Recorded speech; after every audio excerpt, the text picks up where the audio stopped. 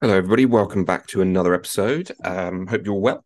I have just got back from holiday, which is why there wasn't an episode last week. Jenny and I were off to America. If you didn't see, I went snowboarding in my pants. So go check out the Instagram page to watch me slide down a hill in my bamboo pants. I don't know. Not a lot else to say, really. Hopefully, you're all enjoying the last few episodes with Sally and Kay and Jamie, etc. I thought there were a few good episodes. Today's episode is with a freediver. As some of you know, I am well into my freediving. I'm fascinated by it.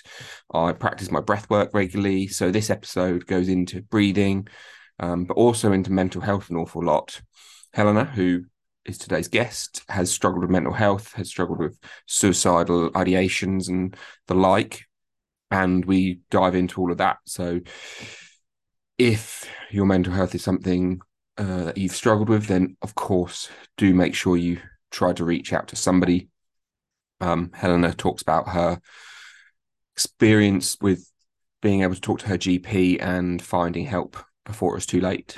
So hopefully this is a story of maybe a little bit of hope and inspiration, and also a lot of talk about diving. So hopefully you will enjoy it. Make sure you check in next week. Not next week, in a fortnight. Obviously, we're doing fortnightly. I have Mark Walsh, who is an embodiment coach, and also sort of he's many things. He's a funny guy as well. So that's a great episode for a fortnight's time. But in the meantime, enjoy this episode, and I'll see you all very soon.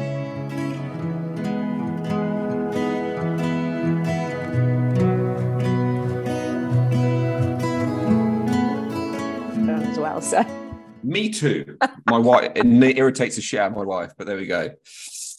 Welcome back, everybody. We were just chatting there, and obviously, we were just mentioning the fact that I can talk for England, and as can today's guest, it would seem. So, hope everyone's had a wonderful week. I'm going to pass you straight over to today's guest to introduce herself, and then we'll get ourselves started. So, good afternoon, Helena. How are you? I'm very good, thank you. Thank you for handing over to me. Thank you for having me on the show. My pleasure. My introduction of myself, I pronounce it Helena. Helena. And surname is Bordillan, which is just easier to go with a Helena. I am a breath trainer, a free diver, and a mental health advocate. I think you came across me on Instagram. I did. Was that through breathing? Was it through free diving? I literally don't know. Mental... I think it's the free diving, because I think you came up. I can't remember why, but I was very much. I still do very much just love seeing beautiful pictures of people underwater holding their breath, and it's a sport I think that lends itself. Oh, you've got so many beautiful photos, and I think one of them came up, and or now I say that, I think it was a video clip of you maybe breaking one of your records, and I saw you were English, and I kind of clicked on it and follow, and and I had a little look through your stuff, and I think that might have been where I saw it. Now I think about it, I can't quite remember, but yes, basically Instagram. So, so you're a freediver. I am a free diver, and for those who don't know what it is, it's quite simply breath hold diving. If you've ever been in a swimming pool or in the sea and gone under the surface and held your breath to see how long you could do it, don't advise you to do it by yourself. You are effectively a free diver, and we all there's a theory that goes around that I kind of subscribe to. When you're in utero, in the womb, you're surrounded by water, you're not breathing, it's very comfortable. And actually, I find doing my warm-up dives is quite a lot like that. I'm floating at, or I'm floating at a shallow-ish depth and just really relaxing in the water, and feels very safe and comfortable. But anyway, we've all pretty much tried free diving. I take it to a little bit more extreme levels where I do tend to compete sometimes. Haven't done for a few years, but hoping to get back to it this year. So, but you've done some free diving as well, haven't you? I have not enough. I have spent 10 days basically free diving out in Cyprus with Pavlos, who's like he's the essentially the Cypriot champ, record holder, and he runs the AIDA courses out there. But yeah, so I spent 10 days and I managed to, or like 8 days, I think it was, and I managed to dive to like 24.5 meters. Fantastic. And in the pool, I did 75 meters. And then, I think my static time was at the time was about 3:40 or something like that. That's not bad for a beginner. No, well, I spend a lot of time lying on my sofa first thing in the morning and just holding my breath. So my static dry time is like 5:37 or something now. So that's longer than my in the water static. But I don't enjoy it at all. I don't train it. No, I mean, I definitely think people enjoy it. I actually found that holding my breath in water when I was out there was a shorter time than it was out of water. So actually, I found it easier holding my breath. Contrary. I know it makes no sense, but it's probably because you're so used to practicing it dry. Yes, you're not as relaxed and comfortable in the water. Give it another 10 days in the water and you might find you're smashing 6 minutes easily. Well, I mean, I just need to find somewhere to go and do it now, but there we go. So we're going to come back to freediving in a bit because I love it. And we're going to go into some of the reasons why I love it. And I think it's why you probably love it because I think it's why most people probably love it. But I want to go into potentially more of the mental health side first, because I kind of feel that, this is let's say the heavy bit, but also I feel it's probably the most important bit, but it's also the bit which probably has led you to the free diving to a certain degree anyway. It was an interesting story because I talk very openly about my mental health, and that came about in 2017 when I suddenly realized I was very happy to talk about my own journey. And what I talk about was in early 2000, I was at rock bottom. I was absolutely desperate and I was preparing to commit suicide. Somehow, from somewhere, I managed to find the strength to ask for help, to just reach out. And it was actually to a complete stranger. It was to my GP. And bless him, he heard the desperation and, he took me under his wing. Even in just that one visit, he kind of took me under his wing. And over a very long and bumpy road, I kind of I got off rock bottom. I wasn't doing amazingly, but I at least wasn't planning my suicide anymore. And I fell into meditation. I was introduced to kind of Buddhism and happened to fall into meditation, which was great because that really helped take the blinkers off. Because I find with depression I get so insular and I can't see beyond my own eyelashes, quite frankly. And it suddenly opened me up, and while it doesn't sound very nice thing to say, I suddenly realized I wasn't the only one hurting. And that created some sort of sense of community of I'm not actually alone. I wasn't happy that other people were hurting, but it was the fact that I wasn't alone, and there were many other people, and some of them were actually possibly hurting more than me, but that wasn't a detail really that is of relevance, because if someone's got to that stage where they're that desperate, it does matter what got them there, but in that initial instant, that's irrelevant. You've got to help them out of that situation. Absolutely. And then they unpack. So found Buddhism. I was recommended a therapist who I've actually been working with on and off since. She is fantastic. When I'm in the UK, I go down and see her. She's the other side of London. And, we've been working for many years. And the difference is,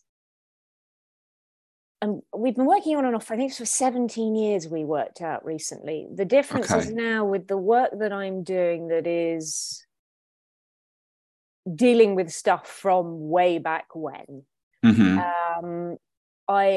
absolutely could not have done this work 5, 10, 15 years ago at all. I was not ready for it. In that time, I've learned to help myself out of the black hole with other people's help, and sort of maintain myself out of there. Now, I still have larger roller coaster moments than I would like, but I know how to handle them. I'm better at tools, kind of leveling them back out these days, rather than just, oh my God, the world's coming to an end again. So, and I talk about it very openly. I did a film in 2018 on it, which may have been the clip that you saw. There was a bit about competition diving, and it's not a very long film. It's only about 6 minutes, and I do show that quite a lot when I do public speaking events. I do show that a lot because I think people connect with it quite well. And actually, we just we did another film in Mexico, which was pretty amazing. Yeah, right. Sounds rough. In November, which this time actually had kind of live freediving footage rather than just competition footage from prior.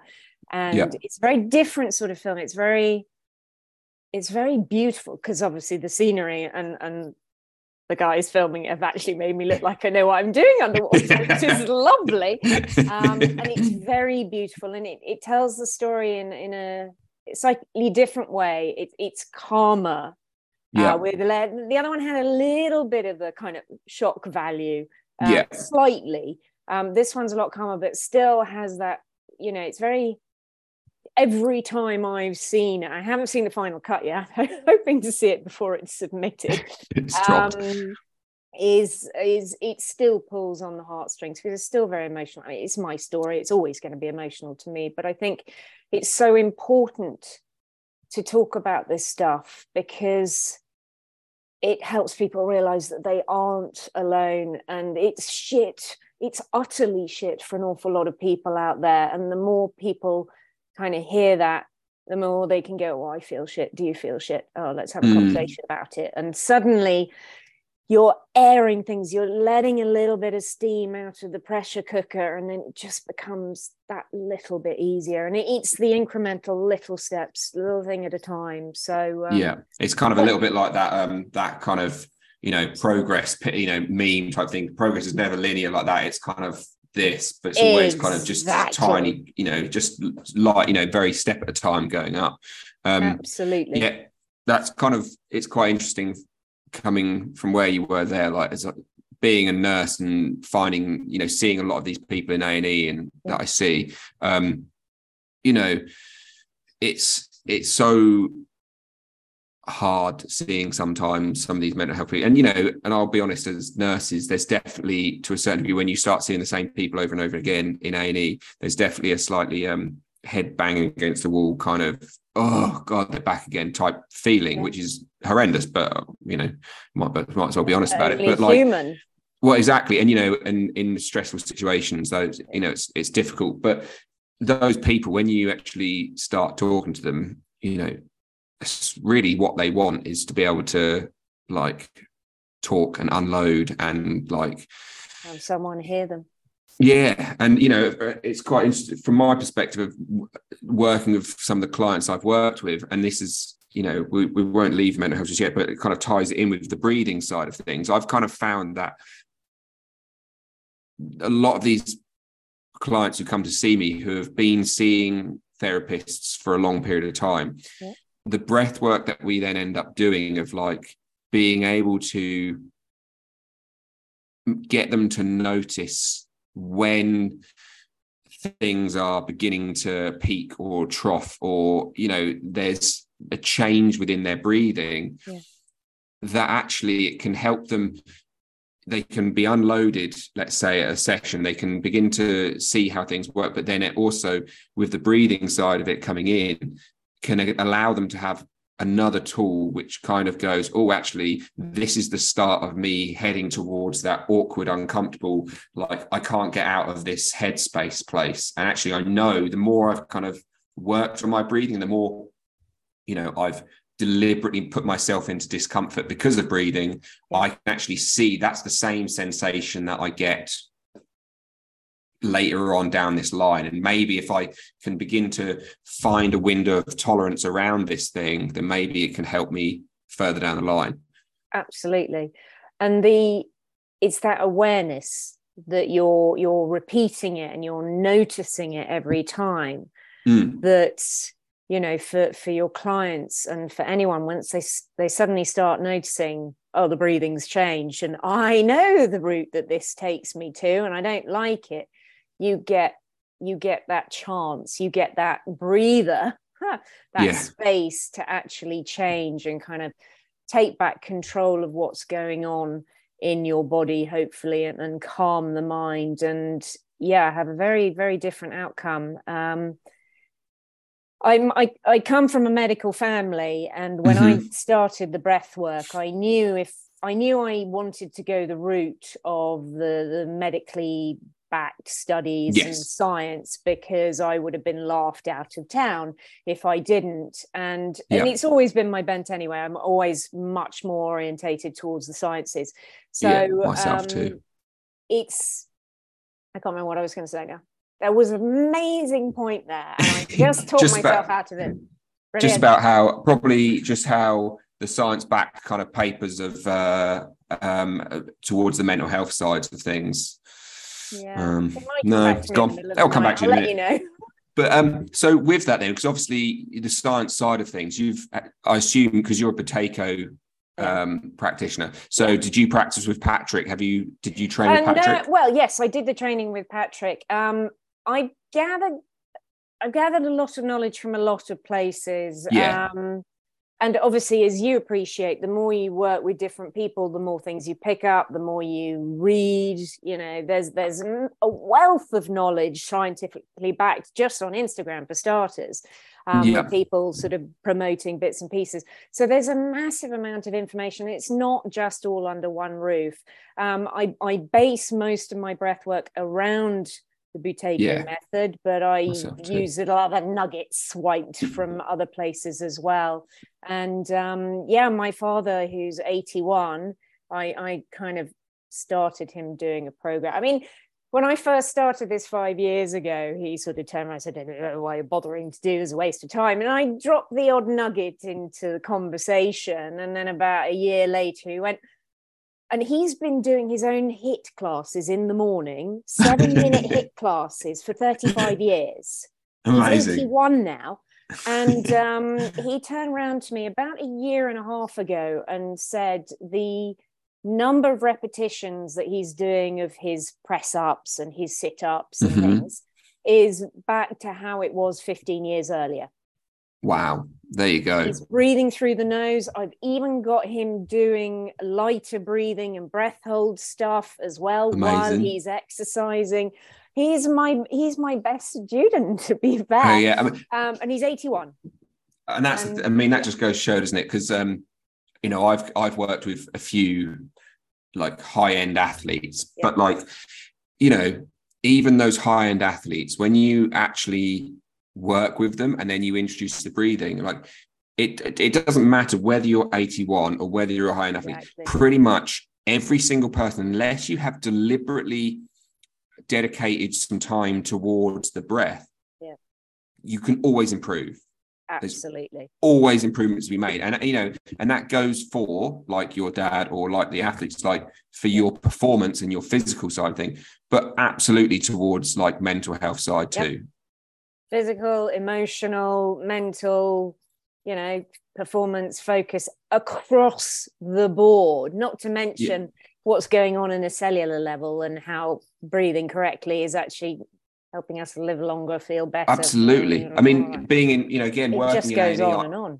I see all these patients who are in there and they're all, you know, mouth breathing. I mean, you can walk through the majors department, so the ambulance, you know, where the ambulance coming to, you can walk through there and out of the 12 beds, you can almost guarantee like 10 or 11 of them are all mouth slung open, and you know, when you do their blood gases, they're all kind of alkalotic, they're all you know, blown off all their CO2, etc.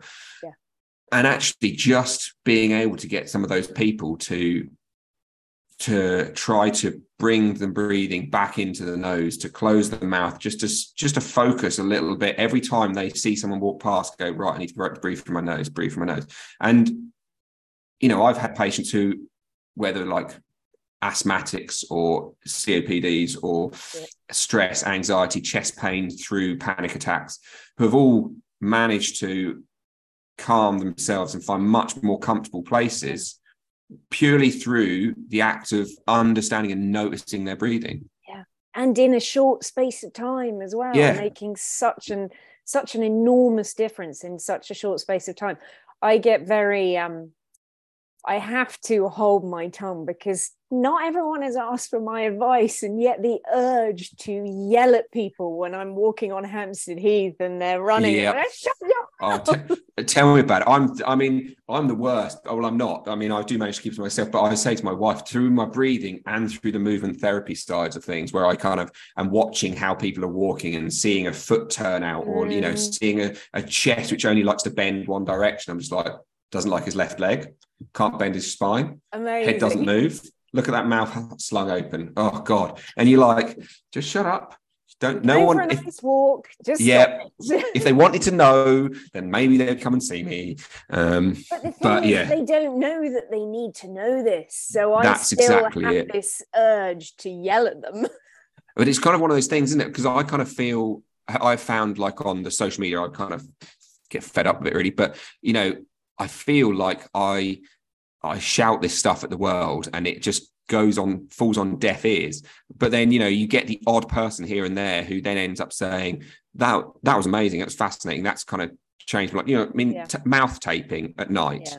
I mean, I do it every night. And I still get every now and again, and I've said it so many times and I think I can't post about that again because I've done it so many, but you do it. And then someone goes, oh, I tried that last night and I had the best night's sleep I've had in years. And you kind of like, absolutely worth it. Yeah. It's crazy. You're very good at doing all those sorts of posts and things. I'm a bit. I get bogged down. Yeah, but you've got beautiful photos instead. You've got beautiful photos. Much better than mine. I should be appealing to those. Here's the thing: the freediving audience, a lot of them know how to relax, but actually, I'm gonna really get myself in hot water for saying this. But I think an awful lot of them can improve their breathing massively. I have don't have a huge experience, obviously. So I was in Cyprus, but then I've also done a little bit in Cornwall with one of my friends type thing. But, and I was talking to her and she ends up diving with lots of spearfishermen, basically. Like, that's kind of the biggest thing on the coast down there is like the spearfishing community is pretty big. And she said she is fascinated by, so this is Amy, she's fascinated by all my stuff. And she wanted to try and organize some online breathing sessions with all of these spearfishermen. And they were like, nah, don't need that. Fine, nah. And she's like, oh my God, that it would be so beneficial and they could really get something out of it. But they just, don't want to, basically. And I really am stepping out on a limb. Do it. Freedivers, they do a level 1, they do a level 2, they do some nice relaxed breathing. They start learning how to relax and they realize, oh, I can obviously relax way more than I ever thought I could do. Yeah. And they're partially doing it with their breathing, but it's the everyday stuff that can actually enhance everything so much if you start doing it every day, and just the little stuff and just making it how you breathe the entire time. That's how you walk around the supermarket. That's what's going to make the massive difference when it gets to you lying down and you doing your relaxation. Yes. Well, that's what I feel like with my breath hold work. So, I mean, I would love to be in Cyprus or somewhere like Croatia or somewhere hot and sunny and beautiful with amazing dives and stuff, but I'm not. I'm in Suffolk, so the North Sea is not worse. The North Sea is not ideal for diving. But and this is what I try to get across to any of my clients who come to see me, is actually, you don't have to be able to hold your breath for 6 minutes. It's fucking pointless and ridiculous for most people. But I haven't got to that really through breath hold practice. So, yes, I do apnea practices, but it really, I've got to that stage by spending my life breathing light and slow and deep, and just and I walk around the supermarket and I will do little breath holds while I'm walking, or I will just practice breathing as little as I can for my dog walk or whatever it is, and actually trying to get people to realize that. And again, this definitely goes towards mental health, I've found, but like, you can do little bits and focus on that one thing, excuse me, while you're out walking.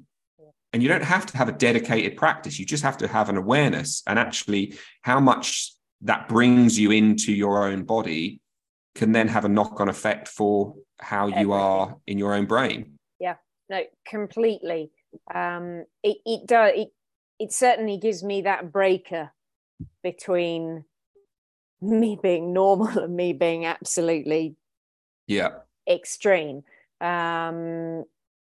And as you say, it is such a simple thing to do. And there are different things you can play with, but in essence, it affects every single quarter of our lives in huge ways. And why aren't we teaching children this?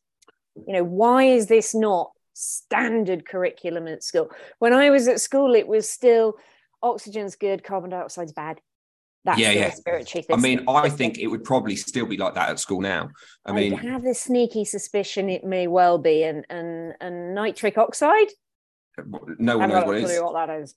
But then, to be fair, nobody knew what that was until the 90s. So that's very true. And days. I guess education probably takes a little while to catch up. But I kind of, from my perspective of, I am currently trying to put bits together, and I've had a few teachers reach out to me and say, because I've done a few days in schools where I've kind of gone and taught breath work to a group of 15-year-olds or something.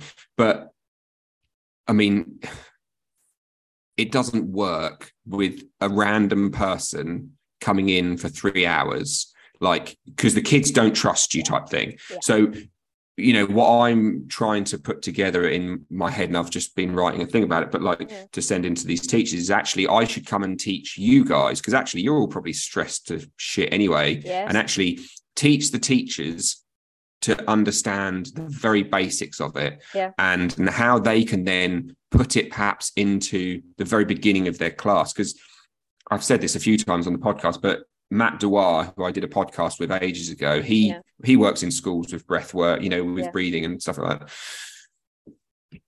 And he did a bit of a, N=1 type experiment with this kid, and basically got them to hyperventilate and then read a passage, and then essentially recount what they'd just read and what it was about. Yeah. And they didn't have a clue. It was just like they'd read it, but none of it had gone in. Yeah. And then he did the same, but basically got them to downshift, to breathe slow, but got them to reread it, and they read it a treat. And, and they could remember what they'd said. And you're like, well, if you could get teachers, and again, this ends up having to go probably from the youngest age of kids, I guess, because as they get to teenagers, they're probably going to scoff at it and not want to do it. But like, if you could get it so that kids at the beginning of every lesson did 3 or 4 minutes of slow breathing, like that could have a massive effect on their general physiological understanding of themselves. And learning. And how many kids at the moment are stressed out of their brain coming up to exams. And like, I've got friends with kids who are, absolutely terrified of walking into an exam hall and like near enough having panic attacks. And you're kind of like, too young. This should be where there's been an education of what your body's doing, and how, you've, without realizing it, ended up hyperventilating and panicking, and you're not getting oxygen to your brain, blah, blah, blah, blah, blah. And, that those kids could have so many more tools. Yeah. And it's very interesting, because I do go into schools and and businesses as well, and it's it's geared around the mental health, and I talk about the freediving because it's a beautiful entree into mental health. And coming back to what you said, what you were asking me at the beginning, how freediving intersected with mental health for me. I didn't find freediving until 2011, so I was well on my way to improvement by that stage. Yeah. And when I did my first dive, I was like, this is what I've always been looking for, this peace and calm and quiet. So how old were you then? Sorry, I was 39. 39. Yeah, So never wanted to walk the standard working career path. But doesn't that say something though, of like, at 39 you managed to still find something, which we'll go into, but you've broken records of, I mean, if, like I say, I'll be putting your Instagram on the feed so people can see it, but like, it's like stunning. And maybe freediving isn't for everyone. I know a lot of people panic about it and stuff, but yeah, that first dive, go into that a bit more.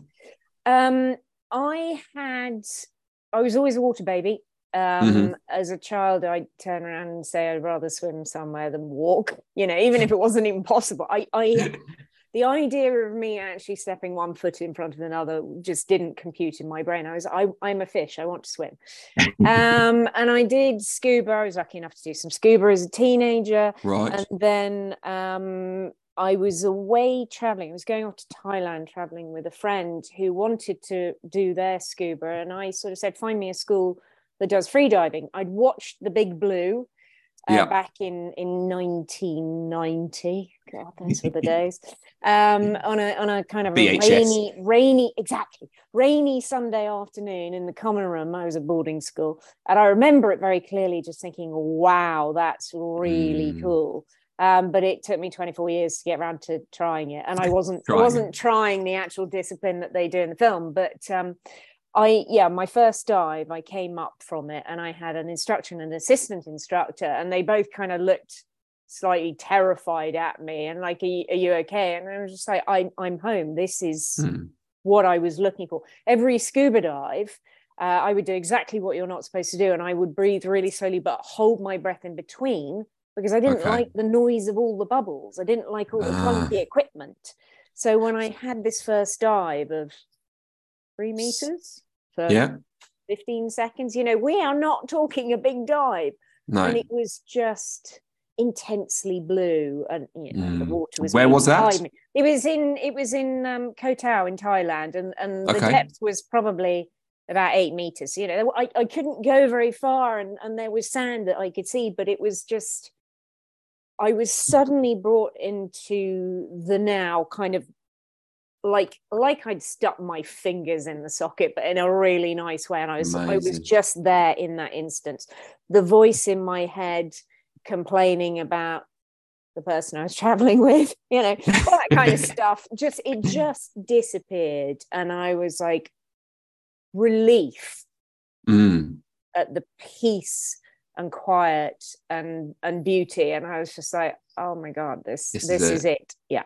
I mean, that's it's one of those things of the amount of people who, when I was freediving in Cyprus and then I came home, or, online and stuff, they're like, you're insane. That's mental. What are you doing? That's like terrifying. Why are you doing? And I was like, but you have no choice but to be serene, essentially. Do you know what I mean? That's the thing. It's like the strangest thing of like, it should be terrifying, i.e. I'm holding my breath and I'm diving essentially vertically down, and yet because it's that, it's like, I don't know, and maybe this goes back to that kind of mammalian dive reflex, like the fact that we came from water. I don't know, but I've maybe had one experience of meditation which kind of came close to the peace.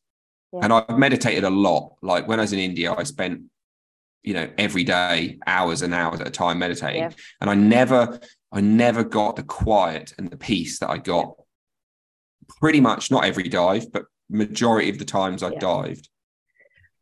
One of the gifts, without sounding too naff, that freediving gives is it allows us to challenge what we think we're capable of. If you dive right, first rule of free diving being never do a breath hold near water by yourself. Second rule, dive with a buddy who can look after you and you can look after that. And as you progress to depth, you do it slowly when your body and mind are ready together. Now, if you do that sensibly and slowly, you get this opportunity to actually view this kind of, let's call it a picket fence, a boundary of what you think you're capable of. And you get to go, oh, does that stake wobble a little bit? And yes, it does. And I can go a meter deeper than I thought. And, you know, when you're down at 10 meters and you're hanging, holding onto the line, and you look up at the surface of the water and you're just like, this is stunning. Yeah. I'm not panicking because I know I can go back. It's just a few pulls. I'm perfectly safe. I'm relaxed, I'm in control. That confidence that gives you, then you take it to dry land where you're breathing at the same time. Oh my God. Yeah. There aren't many other sports, I think, that in such a gentle, wholesome way, ironically considering that it's considered such an extreme sport, that it gives you that gift if you let it. It's really magical. I call it the extreme sport of relaxation. I like that. That's really good. Most of the time. Absolutely. And especially, I mean, I only really managed to find like the free fall, like maybe the last couple of dives type thing. Because it was in Cyprus that, you know, the thermal climb was at like 19 meters or something. And I only did a couple of dives, kind of much, and it kind of kicked in around like 18, 19 meters. And anyway, so I was kind of diving, and in case people don't know, like there's different levels of buoyancy in the water. So there's like negative buoyancy and positive, and then there's a little bit where you kind of can float around and and like that on the feeling surface, just to explain for everyone, on the surface you're positively buoyant, especially if you're wearing a wetsuit, which will hold you up, which means you can relax more and be as comfortable as possible in the water, and using, you know, breathing as quietly and calming down everything. Then you have the neutral buoyancy, where if you go down to that, you can hold, because we're always diving on a line, attached to a line. You can hold the line between two fingers and just float in the water column. You're not going up or going down. And then there's the negative buoyancy, which is with what you're talking about for the free fall, where, over to you. Well, yeah. So basically you kind of cross this bit, and then you can just do nothing, and yet you descend down. So I managed to I probably just, 2 or 3, maybe 4 meters of like free fall. And that's I was comfortable, but I was definitely starting to get to my limit then. But like, it's the weirdest, like internally smiling feeling of like, I'm literally doing nothing and I'm just flying underwater.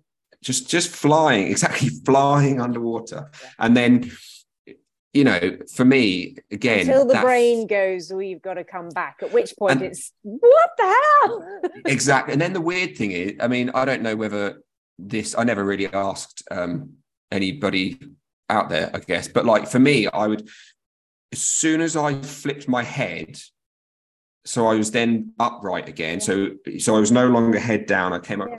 It's like my entire brain went, no, you're fine, mate. You're fine. Like, probably not enough that I could then turn around and go back.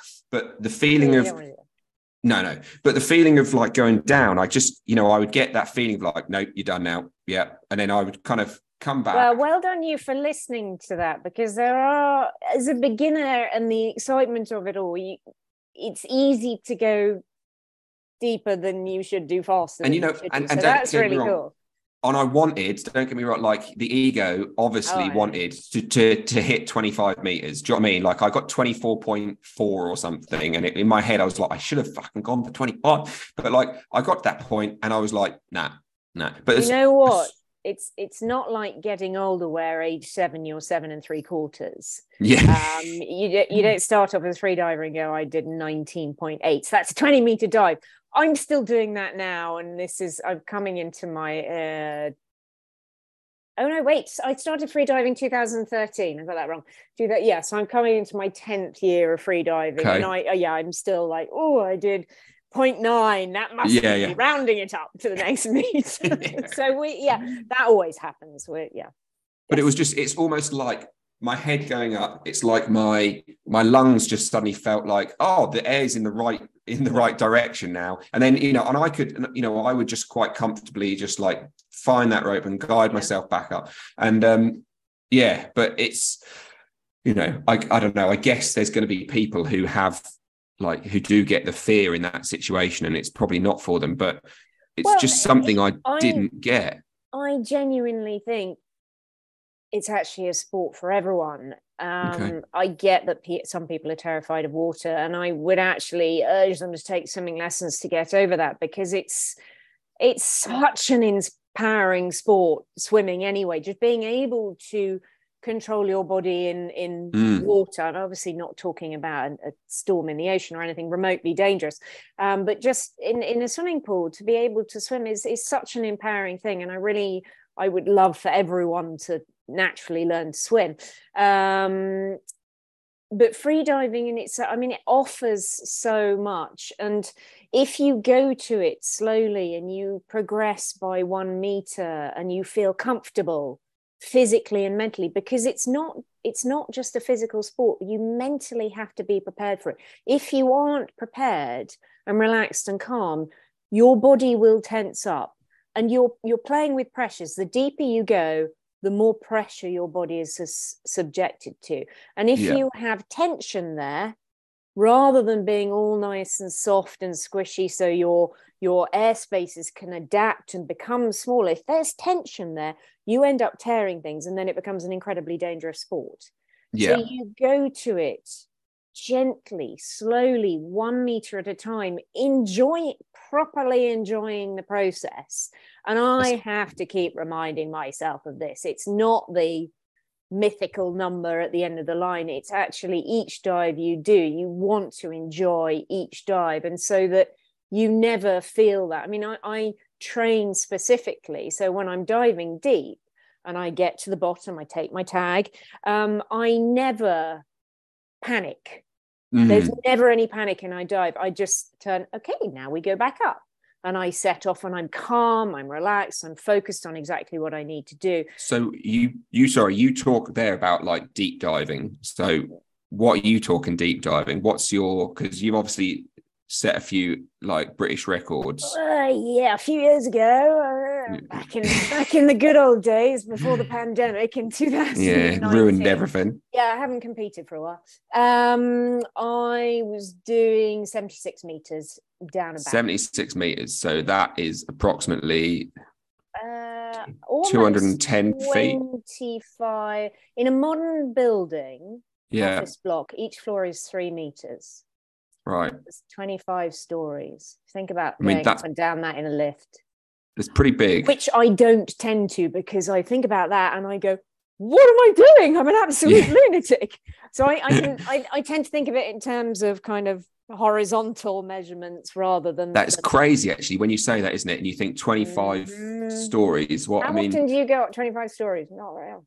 I mean, I, at the hospital, I'll sometimes take patients to the ward, and there's a 7-story building there, and I'll go up like 5 or 6 of them to one of them wards. That's pretty high. Yeah. Like, do you know what I mean? Like Big Ben, the Elizabeth Tower that Big Ben is in, that has the Parliament, that is 96 meters high, and that's currently the UK record for women with a monofin. Wow. One of these days I'd like to be that. I have no idea when it might be, or if it will be. But I'd love to try. I mean, I would just love to try and get back out into the water. You look at that. It is. I mean, it's crazy, and you just. I mean, and also, so for anybody, and I'll put the video in the show notes. People can watch it too. Your last film, but and so because you obviously talk through your free dive record in that. And so when you did that one, and again, the feelings, because you said there's no panic, there's no like, you get to the bottom, you get your tag, you turn around. At the bottom, when you got that, did you think at that point, was it still just like head clear? Yeah, off we go? Or, yeah. It has to be, because it's the last few meters of the dive, the last 10, 15 meters, and then doing your surface protocol correctly, that you are most likely to come unstuck, shall we say. Yeah. So as you're coming back up, the airspaces are expanding. And depending on how long you've spent down at depth, you've been gently using up your oxygen supplies and creating carbon dioxide, which is giving you probably quite impressive contractions towards the later stages of the dive. But as everything expands, and especially in those last 10 meters, because it goes from half size to full size, from 10 meters back up to the surface, you can potentially, suddenly your brain will be going, where's all the oxygen gone? Because it's very, when everything's compressed, it's very easy for the oxygen to get into the bloodstream. As it expands back out again, and you've used a lot of it, suddenly the brain's going, hello. So we train very specifically on the surface protocol, where you have to remove any facial equipment you're wearing. You then give a signal like that, and then you have to say, I'm okay. And you have to do all of that within 15 seconds of starting to remove your equipment. Yeah. And you have a total of 30 seconds to do that. So we train it very specifically. So it's done by repetition rather than thinking, oh, I'm coming to the surface now, and now I have to do it. I mean, it becomes pure habit. That's the idea behind the training. And then after that point, if the judges have decided it's a clean dive, and you showed them the tag and they've given you the white card, then you celebrate. As you're coming up to the surface, and I've done this, and I know many people do that, you feel this, ooh, and you're like, no, calm it down. Yeah. You're not done yet. The job is not finished. Celebrate when you've got the white card. So, and so in those big dives then, because obviously people talk to me and people ask me about, because I've put little videos of my contractions when I'm doing my long breath hold. So I did like a 4.5 minute like apnea thing the other day. And so I just pretty much set a camera up next to me, and you could see my whole abdomen contracting and stuff like that.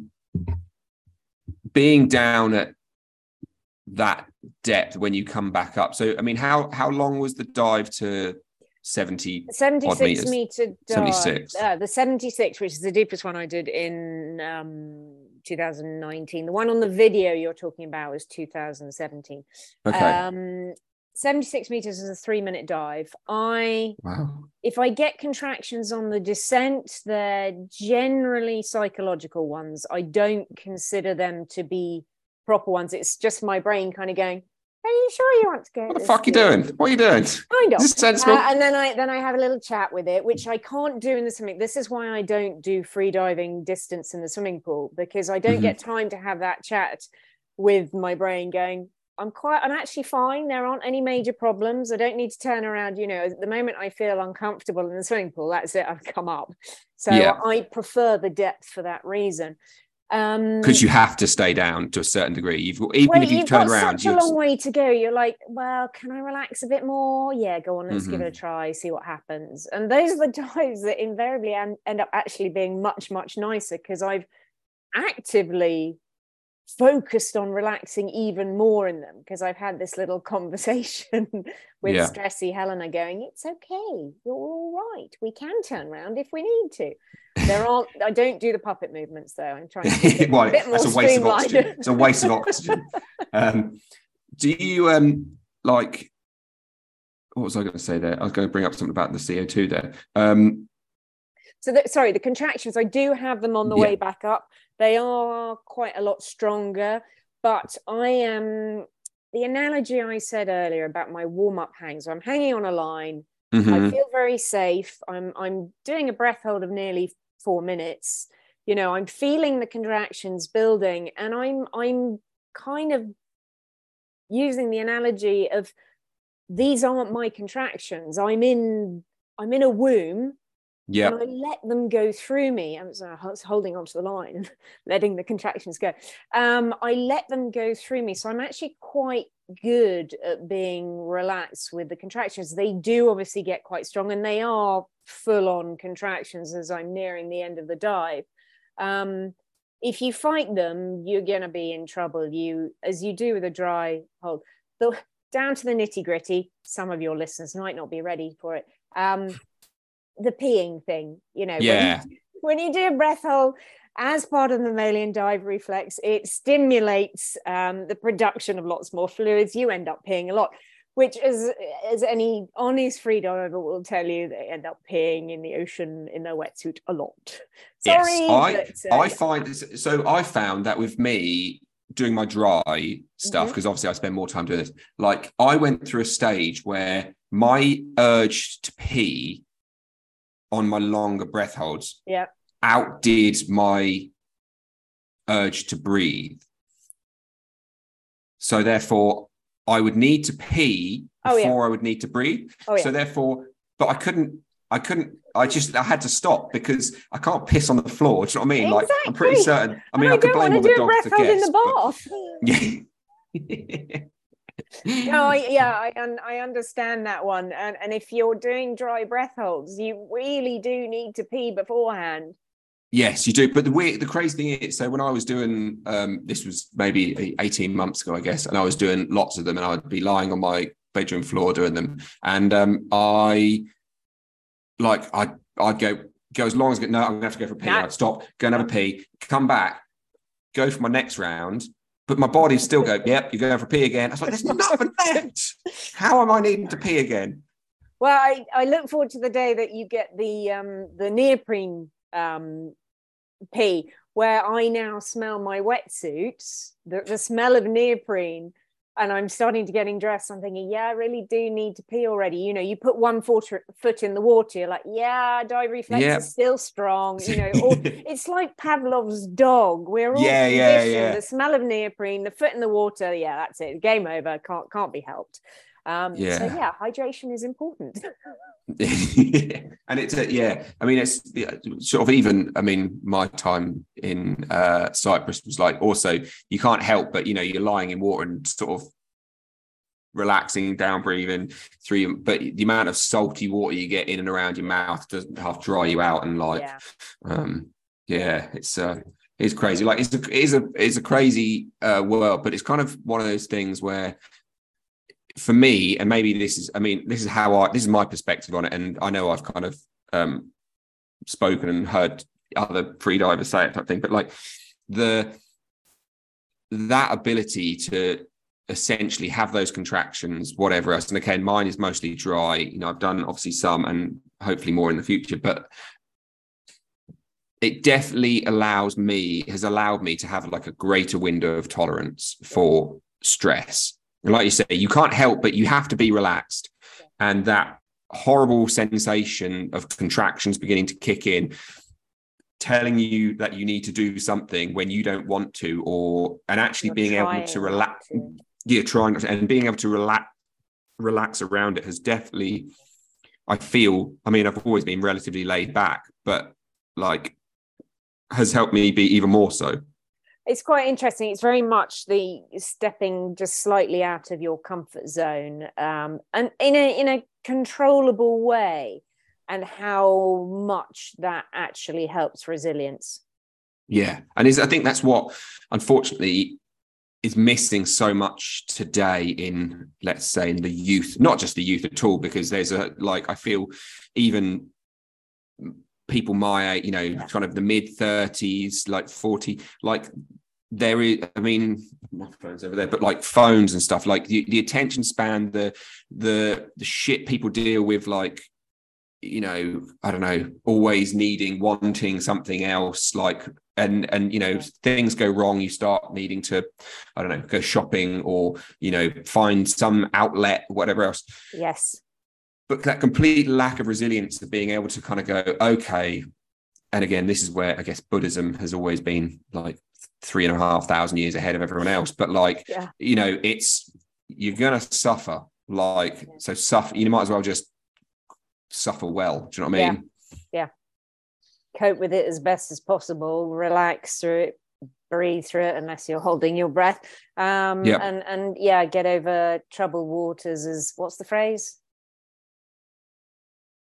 No, I'm just Get thinking over Simon rough ground Garfunkel rough ground lightly, or oil on troubled waters, or whatever, which is always a funny phrase, because I thought if you poured oil on water and just sit on the somebody top. dropped a match, there'd just be flames. And quite horrifying, but there you go. That's where my strange mind took that. But going back to something you said earlier about the children and schools and how valuable.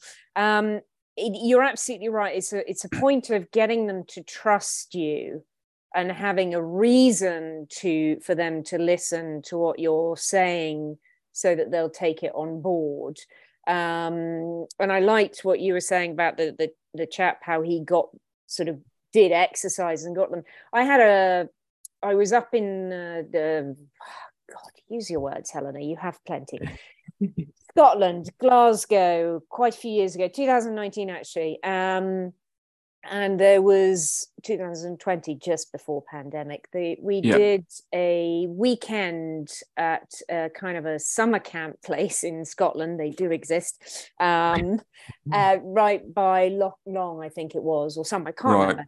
And we had the kids for a whole weekend, and the thing was, it was a different time thing then, because I had time with them, and I did my talk, and then we did breathing exercises. But to see them kind of, there was one girl who absolutely blew me away, because I'd done a talk on breathing and we were doing some exercises, and we had like 15 minutes left. And I was like, who's game to give it a try?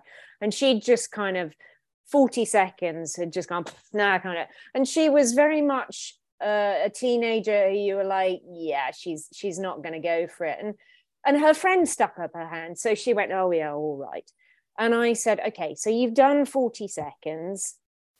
Brilliant. Don't beat yourself up for that. Now just say, okay, I've done 40 seconds. Let's just see where we can go from there. And she did it again, and she did 2.5 minutes. Wow. Out of the blue. Yeah.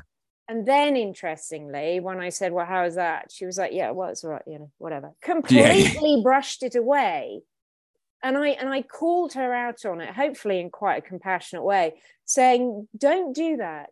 These are the little steps that you do every day that make the huge flipping difference. This is the stuff you look back on and go, I did that. That was really cool. And even if you're not broadcasting it and shouting it to people, which can be a bit arrogant, to kind of really hold on to that and go, actually, yes, I'm not bad at that. And her whole demeanor changed for the rest of the weekend, and she became so much more engaged and so much more. And because she did, other people did as well.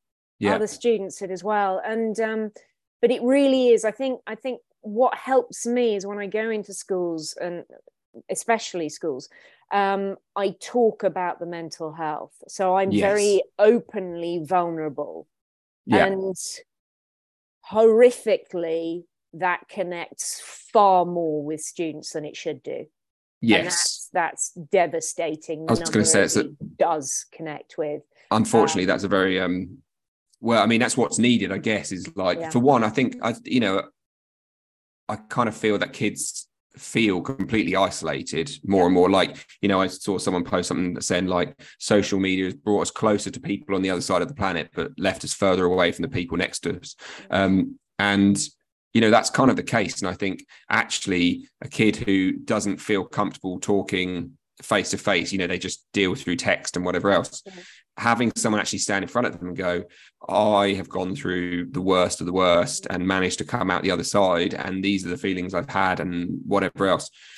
Suddenly they go, no one's ever said that to me in person before. Like there's actually someone who stood here, like flesh and blood and skin and bone, who maybe understands something that I feel. And as you say, that then probably leads into, okay, well, maybe doing some of this breath stuff there might be something behind it. And even if I take, even if one of them took one tiny little thing out of it that they managed to do, it would be, it'd be pretty amazing. Because talking about why kids don't do it, I don't know why, but like there's that help coach, or whatever, I don't know what, life coach, or Jay Shetty, Yeah. and he's got a book like Be More Monkish, or I don't know, something along those lines. Yes. But he in like the first chapter or something on that, I haven't read it, my wife was, but he basically says in that, like, when he moved to India to like the Shala that he stayed in when he was being a monk, you know, the kids, the older kids taught the younger kids how to sit and breathe, and it was like it was passed on like down, and it was like, that's so good. I mean, like, because actually kids will probably pick up from other kids better in many ways, and I don't know, it fascinated me that that kind of culture and that kind of place had this whole different take on which is so much healthier. Yeah. You know, I genuinely worried about the levels of, and I'm not really a fan of the phrase, but it does sum it up. The suicidal ideation, I think, is a very hidden crisis that's going on. That the number of not just children, and to varying degrees of people who are struggling and having suicidal thoughts, I think is probably far more prevalent than we actually are remotely aware of. Yeah. And then you take into account the fact that half the population has probably been brought up to go, you're a man, you don't talk about that sort of thing. You're expected to be strong and silent.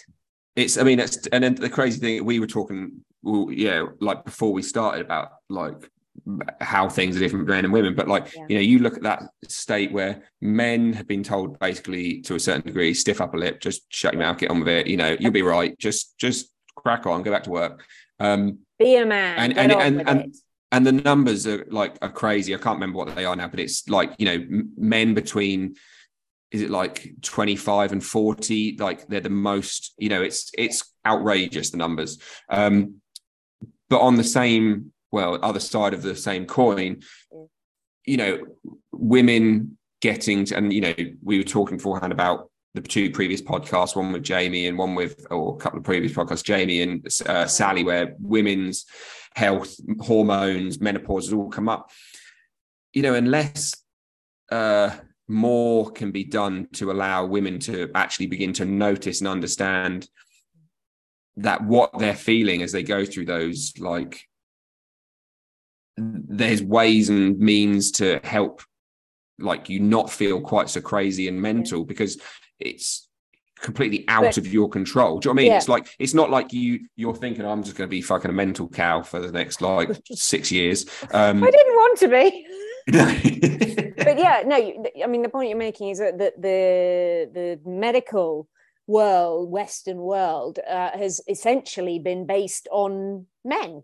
And women are only just beginning to become, actually, they're not little men. They are in some ways totally different to men. So they need medicine, they need studies that's just for them, rather than sweeping it under the carpet. So yeah, there are many inequalities in all walks of life, and but it's difficult, isn't it, when you look and you've kind of got women who have this huge, I mean, much worse than men, fluctuation in hormones and issues from which are going to really drive so many kind of mental, emotional, psychological issues. And then you've got men who are just essentially told to just crack on. And so both sides are just like, for different reasons, no one's actually complete meltdown and not able to help themselves or know what to do. It's heartbreaking and horrifying.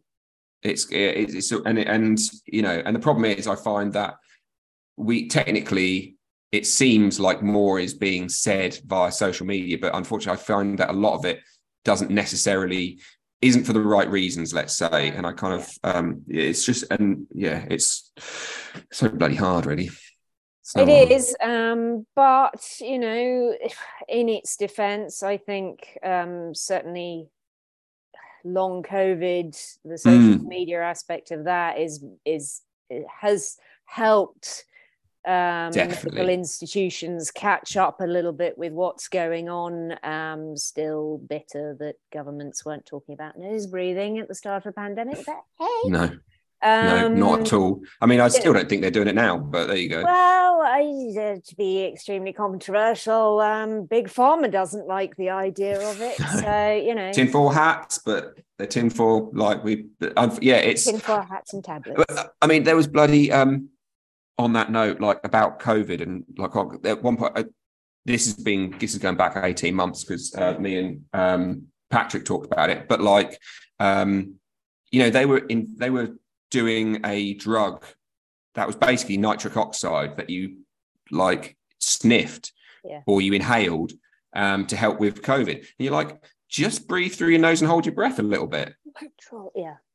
So anyway, before we get too far down that hole, let's I can feel the heat beginning to go. I know. Let's not go too crazy on that one.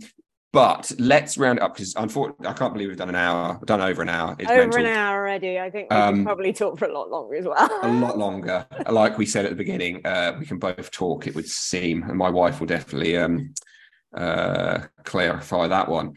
But as always, the only real question I ever ask, the podcast is called Move, Breathe, Live.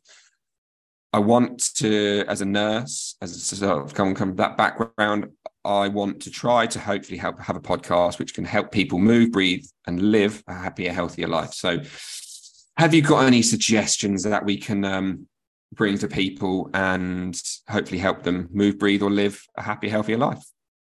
Yes. This one is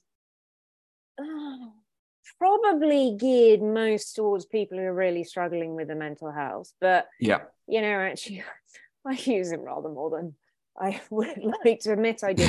There are so many tools that you can use to help your mental health, which, the freediving has been great for me because, I really pay attention to my sleep. I breathe better. I take exercise. I get out in nature. All the things I'm doing for my training actually, ironically, happen to be really good for my mental health. It's a bucket load of tools. Yeah. You don't have to do all of them. You just need to start with one little thing. I many years ago, when I was trying to write a blog, I wrote one blog and I titled it "Just Move Your Foot." On the days when you can barely even get out from under the duvet, and the idea of brushing your teeth is just almost impossible. Just take that one tiny step out of bed. Then stop, breathe, take your time, but just keep trying to push forwards. There are so many tools, and sometimes it can just be so overwhelming that it makes me turn around and run in the opposite direction. Just pick one thing and focus on it. And if that gets you a little bit further forward, then that's amazing. And that's brilliant. And you kind of celebrate that. Doesn't feel like celebrating, but you celebrate that. So amazing. As you said at the beginning, it's that thing of like nothing's linear. Like it's going to have ups and downs and rounds and rounds and falls and lifts. But actually, as you say, like if you can take that one step and then you can like celebrate that one step, then that's as good, as good as you can hope for. And if you can combine that with nose breathing, you're in a good starting place. You really always are. Nose breathing more. Absolutely. Amazing. Get it in there. Well, always get it in there. Jam it in. Well, Helen, thank you so much for this. It's been an absolute joy. You. Hopefully, I'll get to come and dive with you at some point. I'd love to get underwater with you. Where are you? I might be in Cyprus in September. There may be a big competition, World Championships in Cyprus in September. Amazing. That I may or in Larnaca. Is it the freedom diving ones? I think no, that's the October competition. Right. Well, let me know anyway, because if I can make it work, then I'd love to come hang out and maybe go for a little dive. That'd be amazing. Amazing. There are certainly plans afoot for this year. If I can rob a bank and find the money, I'll be doing all of it. Amazing. Well, thank you so much. Thank you. It's been a we'll end this and say goodbye off camera. But thank you all for having a listen. If you want to check Helena out, I will put all of her details below. There's There'll be the video, there'll be her Instagram, her website. So if you want to go and do some breathing with Helena, there'll be a link there you can do. And yeah, anything else you want to add to any of that, or any other sites people can go to? Thank you for sticking with us till the very end. Amazing. Exactly. Thank you all, as always. And I shall see you all very soon.